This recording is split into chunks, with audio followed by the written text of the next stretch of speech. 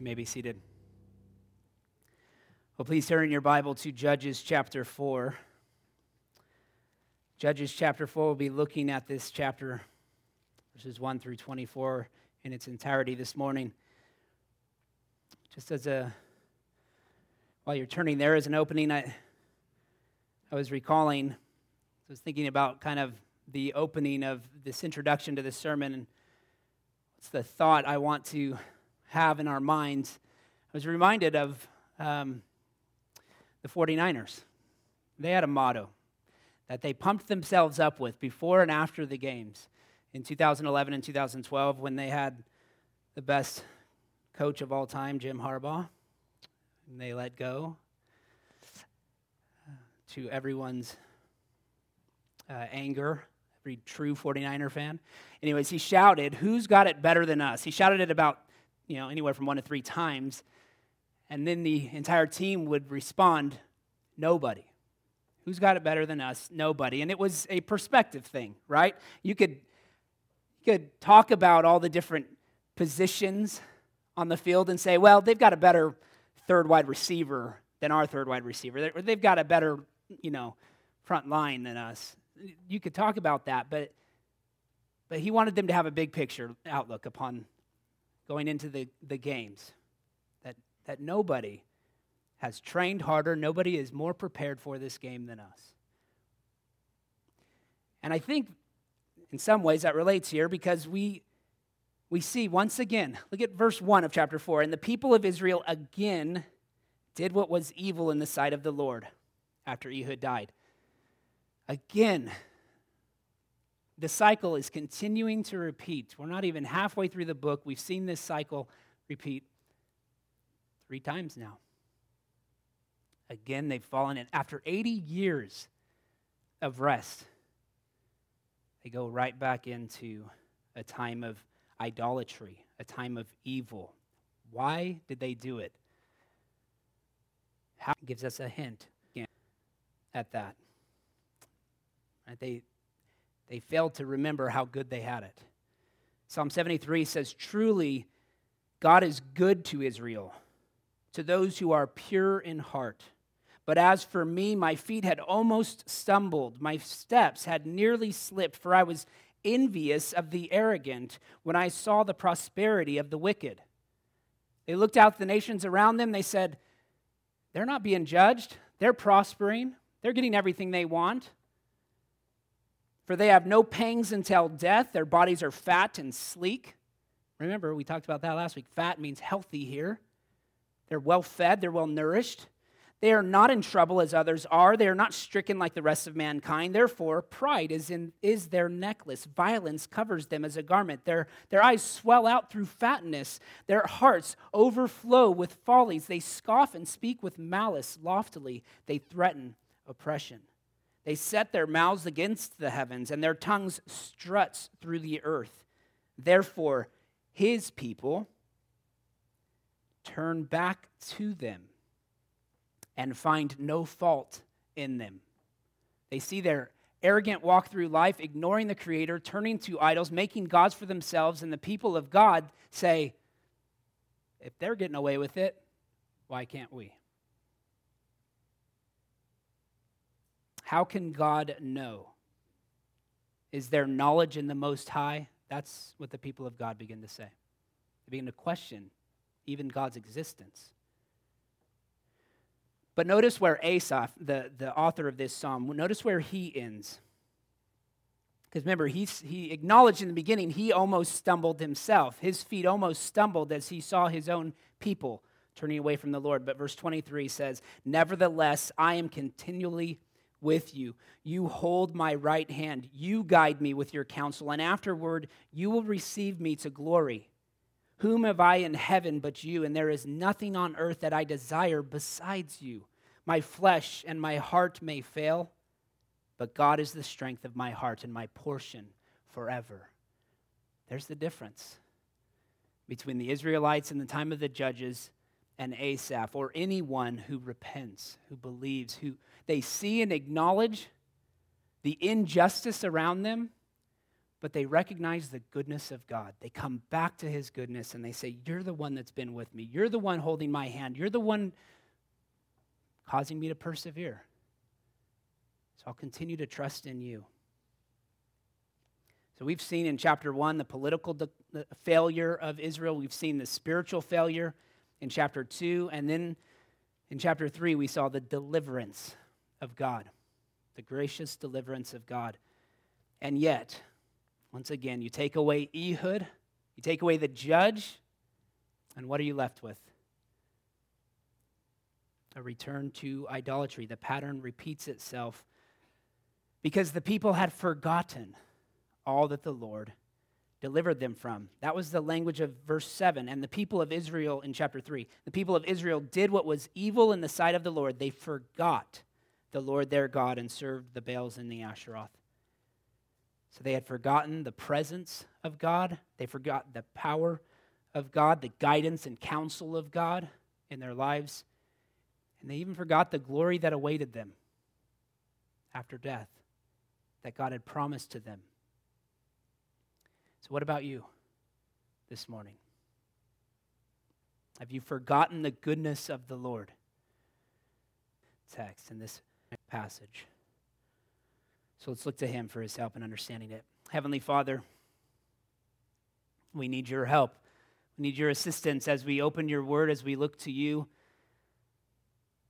We all come from different places in life. We come with different needs, different burdens on our heart. But all of us, regardless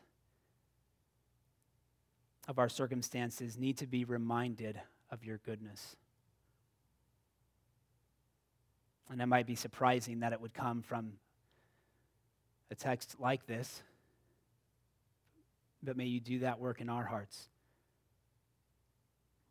May you open our eyes to see this truth. May you give us ears to hear. Soften our hearts that we might respond in obedience, that we would not be hearers only, but doers of your word.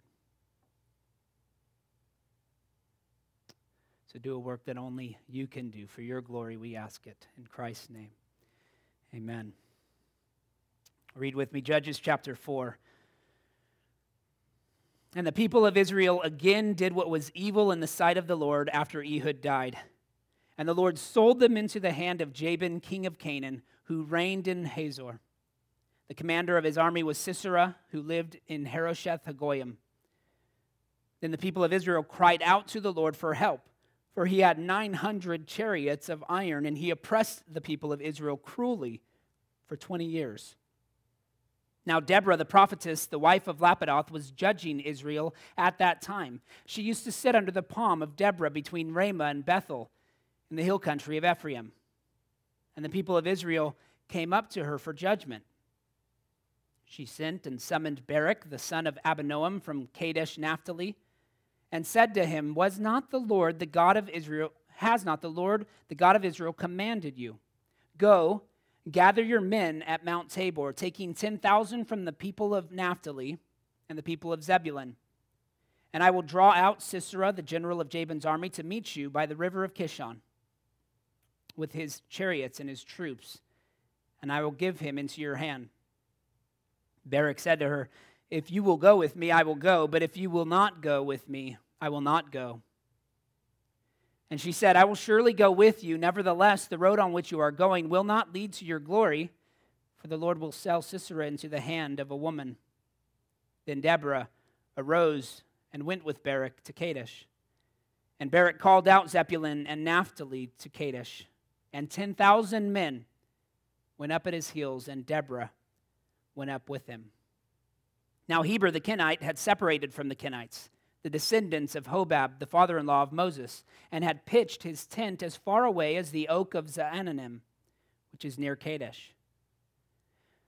When Sisera was told that Barak, the son of Abinoam, had gone up to Mount Tabor, Sisera called out all his chariots, 900 chariots of iron, and all the men who were with him, from Harosheth Hagoyim to the river Kishon. And Deborah said to Barak, up, for this is the day in which the Lord has given Sisera into your hand. Does not the Lord go out before you?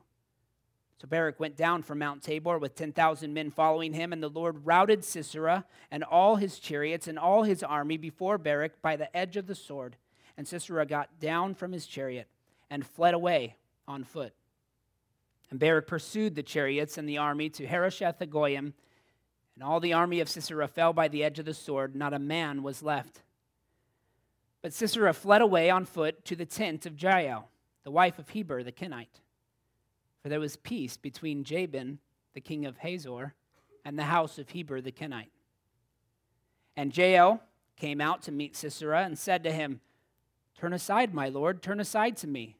Do not be afraid." So he turned aside to her into the tent, and she covered him with a rug. And he said to her, "Please, give me a little water to drink, for I am thirsty." So she opened a skin of milk and gave him a drink and covered him. And he said to her, "Stand at the opening of the tent, and if any man comes and asks you, 'Is anyone here?' say no." But Jael, the wife of Heber, took a tent peg and took a hammer in her hand. And she went softly to him and drove the peg into his temple until it went down into the ground while he was lying fast asleep from weariness. So he died. And behold, as Barak was pursuing Sisera, Jael went out to meet him and said to him, "Come, and I will show you the man whom you are seeking." So he went in her tent, and there lay Sisera dead, with a tent peg in his temple. So on that day, God subdued Jabin, the king of Canaan, before the people of Israel, and the hand of the people of Israel pressed harder and harder against Jabin, the king of Canaan, until they destroyed Jabin, king of Canaan. Amen. This is God's holy word. Well, just to note, the next chapter is a song of Deborah and Barak, and it will repeat a lot of what we see in chapter 4 in the form of poetry. And so we're not going to cover every aspect, every detail here in chapter 4 this morning, but we'll look back at some of that next week. And we'll look ahead a little bit to understand something of what's taking place in chapter 4. So just be aware, we've got 2 weeks on this topic here, but if there is anything that I've left out that confuses you, please feel free to talk to me afterwards. But we see once again that opening cycle beginning itself. The people have done evil in the sight of the Lord, and so he sells them into slavery to the hand of Jabin, king of Canaan, and so they cry out from their enslavement. They cry out for deliverance. And this is where we get a bit of a unique change in that cycle, because instead of it saying that the Lord raises up a judge, it says that Deborah is there. Deborah, a prophetess. It's emphasized that she is a prophet. The wife of Lapidoth was judging Israel at that time. So God has been using Deborah in this position to judge Israel, and she's the one who summons Barak to lead the military. And so the first thing we have to deal with is our understanding of Deborah and her role here as a prophet. The first question is, why isn't Deborah listed? When you get in future passages of Scripture, 1 Samuel chapter 12, verses 9 through 11, we read this: "But they forgot the Lord their God, and he sold them into the hand of Sisera, commander of the army of Hazor, and into the hand of the Philistines, and into the hand of the king of Moab, and they fought against them. And they cried out to the Lord and said, 'We have sinned because we have forsaken the Lord and have served the Baals and the Asheroth. But now deliver us out of the hand of our enemies, that we may serve you.' And the Lord sent Jerubbaal and Barak and Jephthah and Samuel, and delivered you out of the hand of your enemies on every side." Barak is mentioned there instead of Deborah. You get again into Hebrews chapter 11, verse 32, as it's discussing all the characters of faith. Who's mentioned there?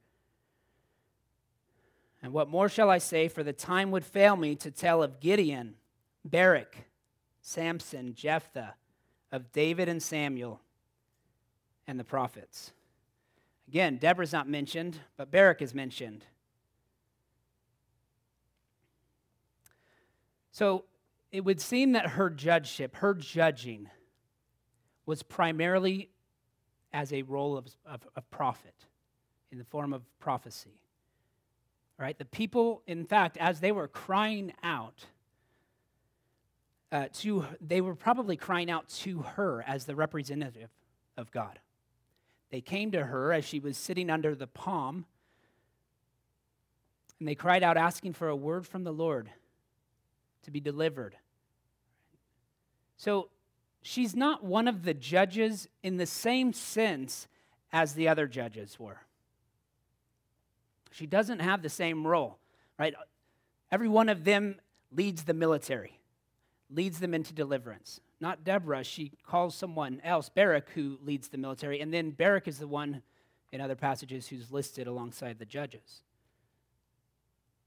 So she's not a judge in the same sense. She's primarily reflected here in this passage as a prophet. And I say that because many point to Deborah as a key example of women in positions of religious authority. They say, but what about Deborah? Right? If you don't believe women can be pastors or elders in the church, what about Deborah? And there's no doubt that she had power. So should we conclude that women have every right to be in positions of church leadership now? Do they have right to the same positions of authority that men hold within the church? Well, first of all, I would say it's generally not a good practice to create a principle out of what is clearly an exception to the rule. Right? Deborah is an exception. She's unique in all of the book here. And her authority stemmed, I believe, primarily from her prophetic office because she was speaking the word of God. And it's not a problem for there to be prophetesses. There were other female prophets in Scripture. Right? God gave them words to speak, and they spoke them faithfully. So she doesn't, however, appear to have command over the military or any religious authorities. Or she's not commanding the Levites what to do. Probably the Levites have forsaken their duties anyways at this point. So Deborah may be the only faithful representative left speaking for God. But she is not taking their place. She's not replacing those offices. But I'd say at the same time, we can and should acknowledge the significance of Deborah's role here. Right? The Lord's hand was very clearly upon her to be used in a powerful way. Her faithful fulfillment of the prophetic office is what raised up Barak, what encouraged him to go and lead the military into victory and then to give them rest for 40 years. Right? She's the first one who steps out, faithfully honoring the Lord. And God's kingdom purposes have always involved the service of faithful women. We should prize the service and the work of women. Right? And this church has benefited. We've got incredible women here who have served and who have done much of the work that we rejoice in, that God has used them to train up your children, right? To bear one another's burdens, to be there for each other when you've had children, when you've been sick, to gather together, to laugh and to rejoice, and then to serve. And so we should be thankful for that work. And this is an example. This is a woman who should inspire all of us, right, to serve the Lord. We shouldn't have a problem of appreciating Deborah's role. And yet, when we move on to the next character, Barak, there does seem to be a challenge scholars have. Commentators oftentimes raise challenges with Barak's faith, right? They struggle to acknowledge anything good in Barak. Right? And it stems from this verse 8, his response to Deborah. Deborah gives him a promise, and gives him the promise of victory. He says, if you will go with me, I will go. But if you will not go with me, I will not go. Now again, before criticizing Barak, consider what we read in Hebrews 11:32. He was praised for his faith. He's acknowledged as an exemplary as having exemplary faith. So we shouldn't, of all things, be critical of his faith. And yet that's what people challenge. They say, oh, he's full of doubt here. He's so full of weakness. But Barak's hesitation is entirely consistent with many of the call narratives you find in Scripture. Think about Moses. How did Moses respond when God called him out? Do we oftentimes chastise Moses as being hesitant, as being full of doubt? Well, in the call initially, he was hesitant. But that's not how we remember him. Think about Gideon. We'll get to Gideon in a few weeks. Gideon responds with hesitancy. Even Saul, King Saul, begins his reign as the king with hesitancy. He says, Samuel comes to him and he says, why are you talking to me? Right? He doesn't feel worthy. Same with Jeremiah.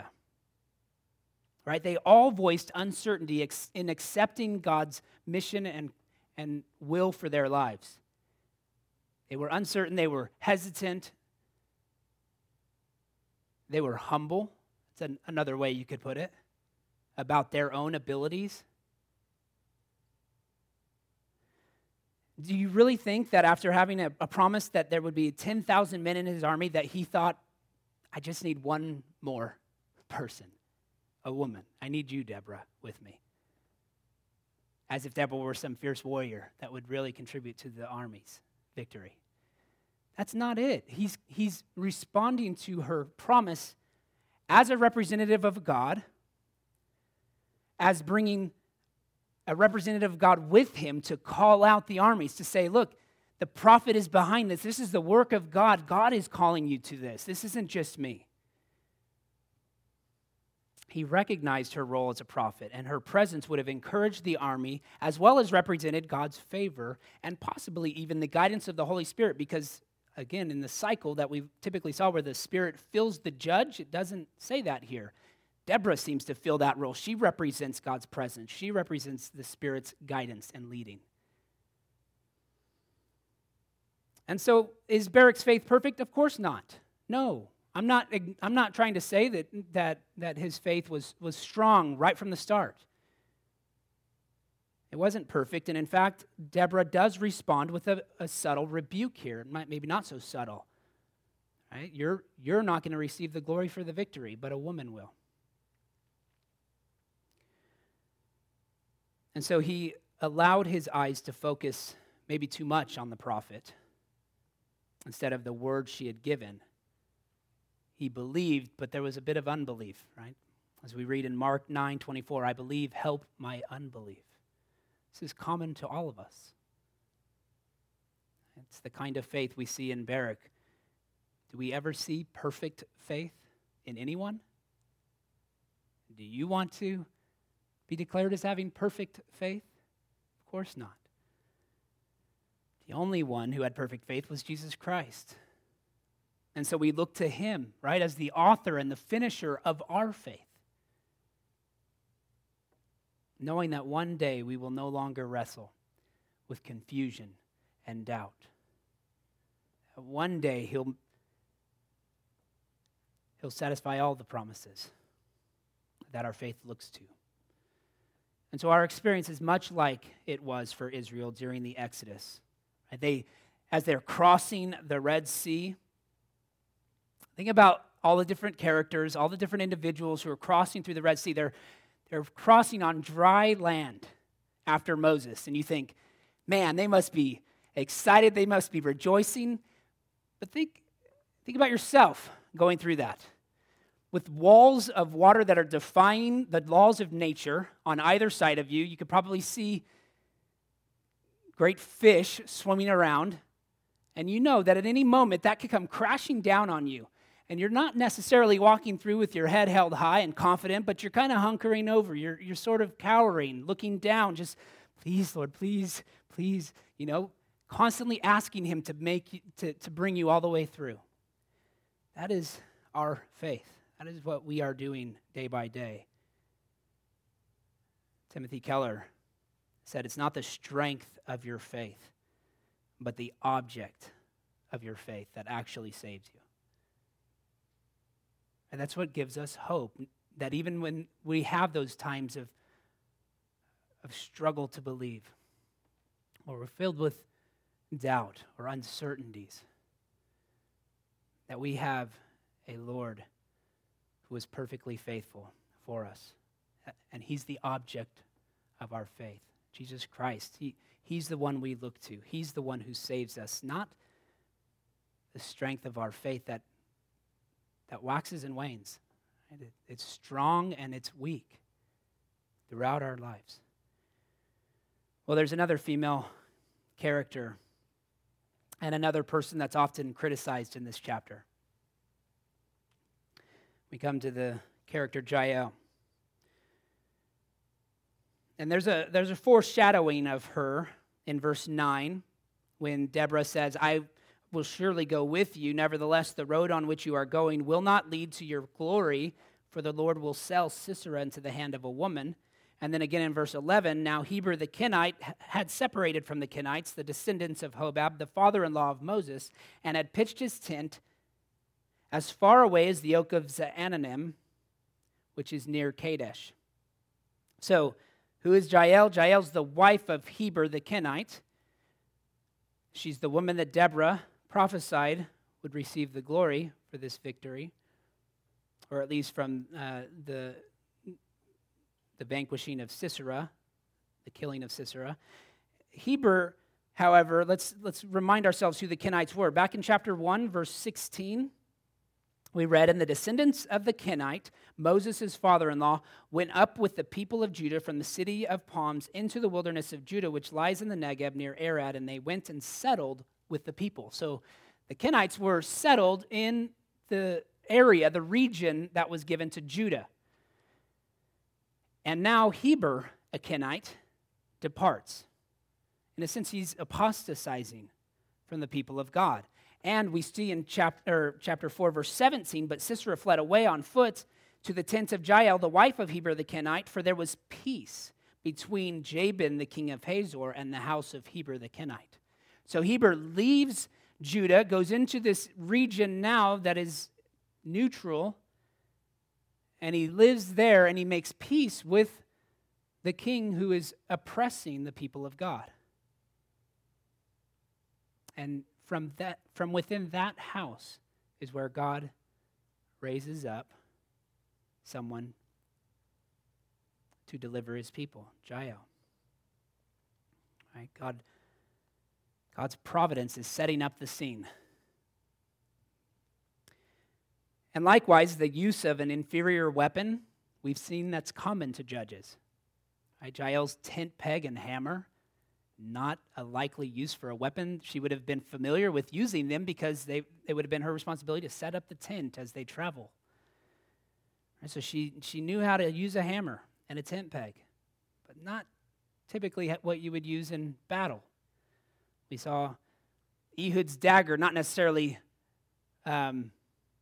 surprising, but the fact that he made it himself was surprising. It was a short one too, more like, it was a sword, but we called it a dagger because it's short. It's 12 to 18 inches long. And he had it on his right thigh using his left hand. Anyways, you got Shamgar's ox goad. There's a verse devoted to that. In a few weeks, we'll see Gideon's torches and horns used in battle. That'll be a shocking victory. And then Samson's jawbone of a donkey used to kill the Philistines. So,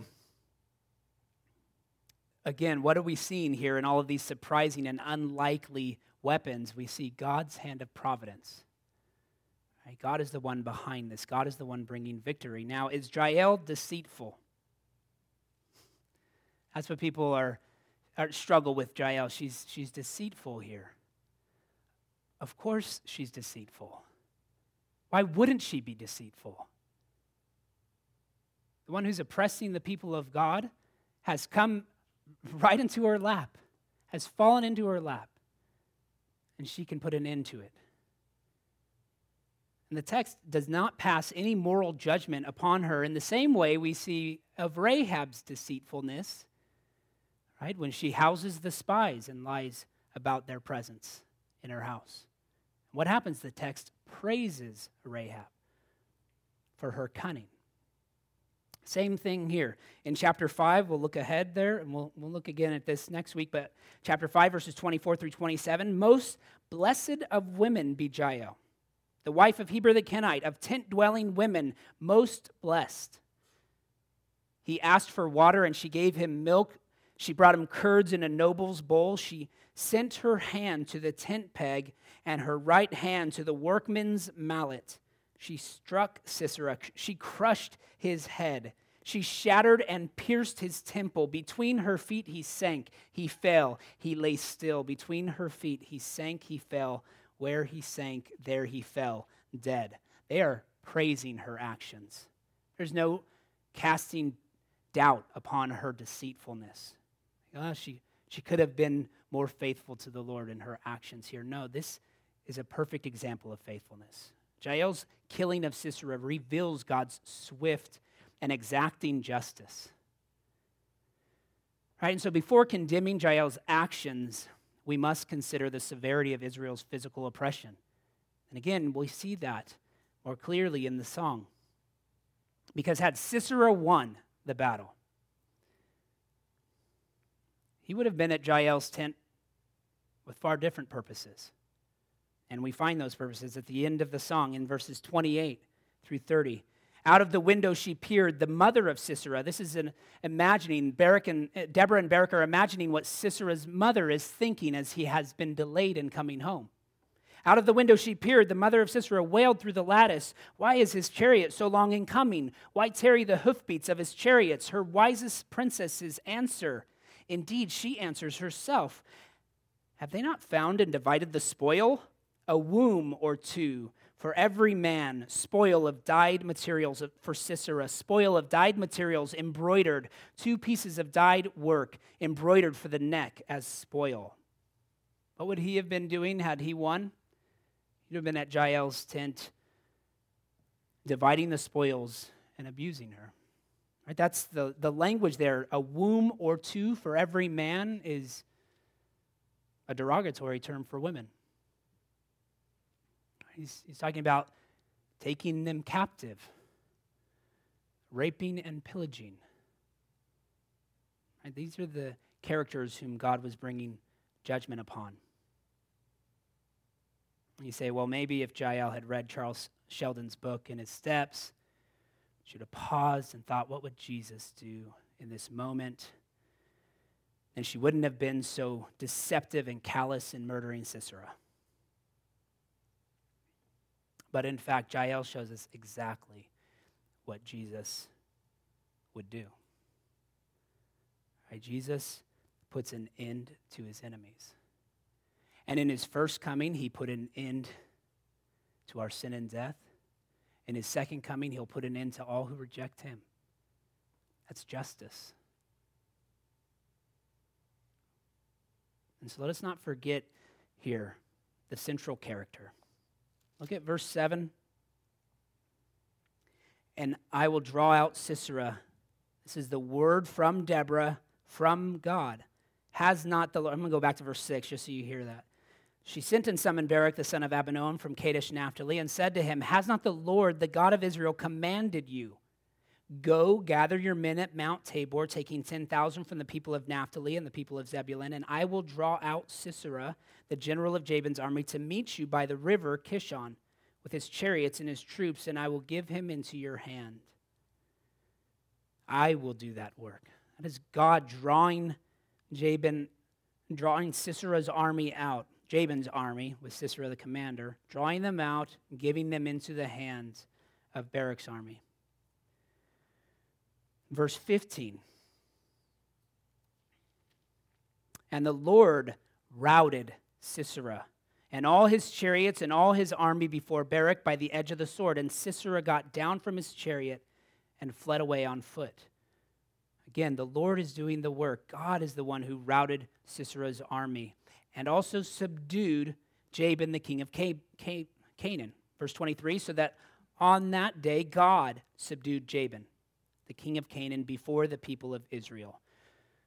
So God gave the enemy into Barak's hands. God routed Sisera's army and subdued Jabin. God is the actor here. He is the central character, sovereignly orchestrating this victory for his people. The salvation of our God includes the crushing defeat of his and our enemies.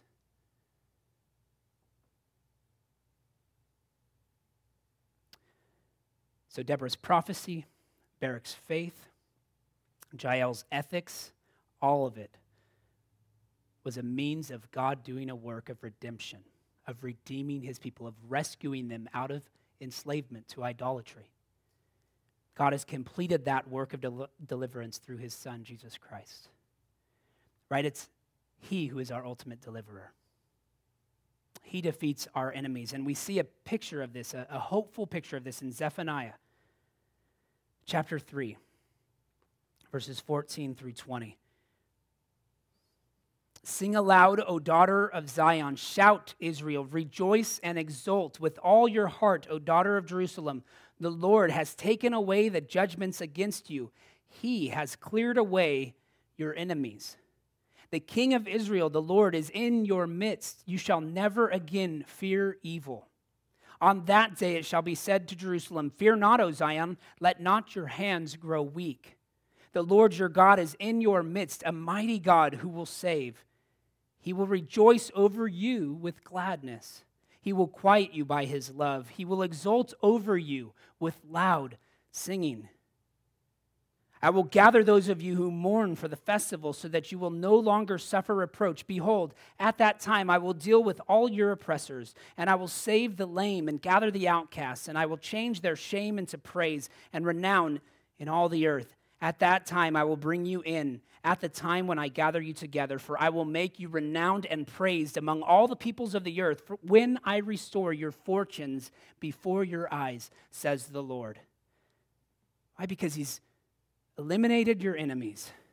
This is the hope we have. Instead of pouring out his wrath upon you, God rejoices over you. Instead of living in fear, we now walk by faith, strengthened by God's victory. Instead of hanging our heads in the shame of idolatry, we now lift up our hearts in praise to the one who has restored our joy. And so we should be filled with great enthusiasm and passion as we respond to that work of deliverance, right, and the victory that he accomplished in the defeat of his and our enemies. Nobody has it better than us. Let's pray. Heavenly Father,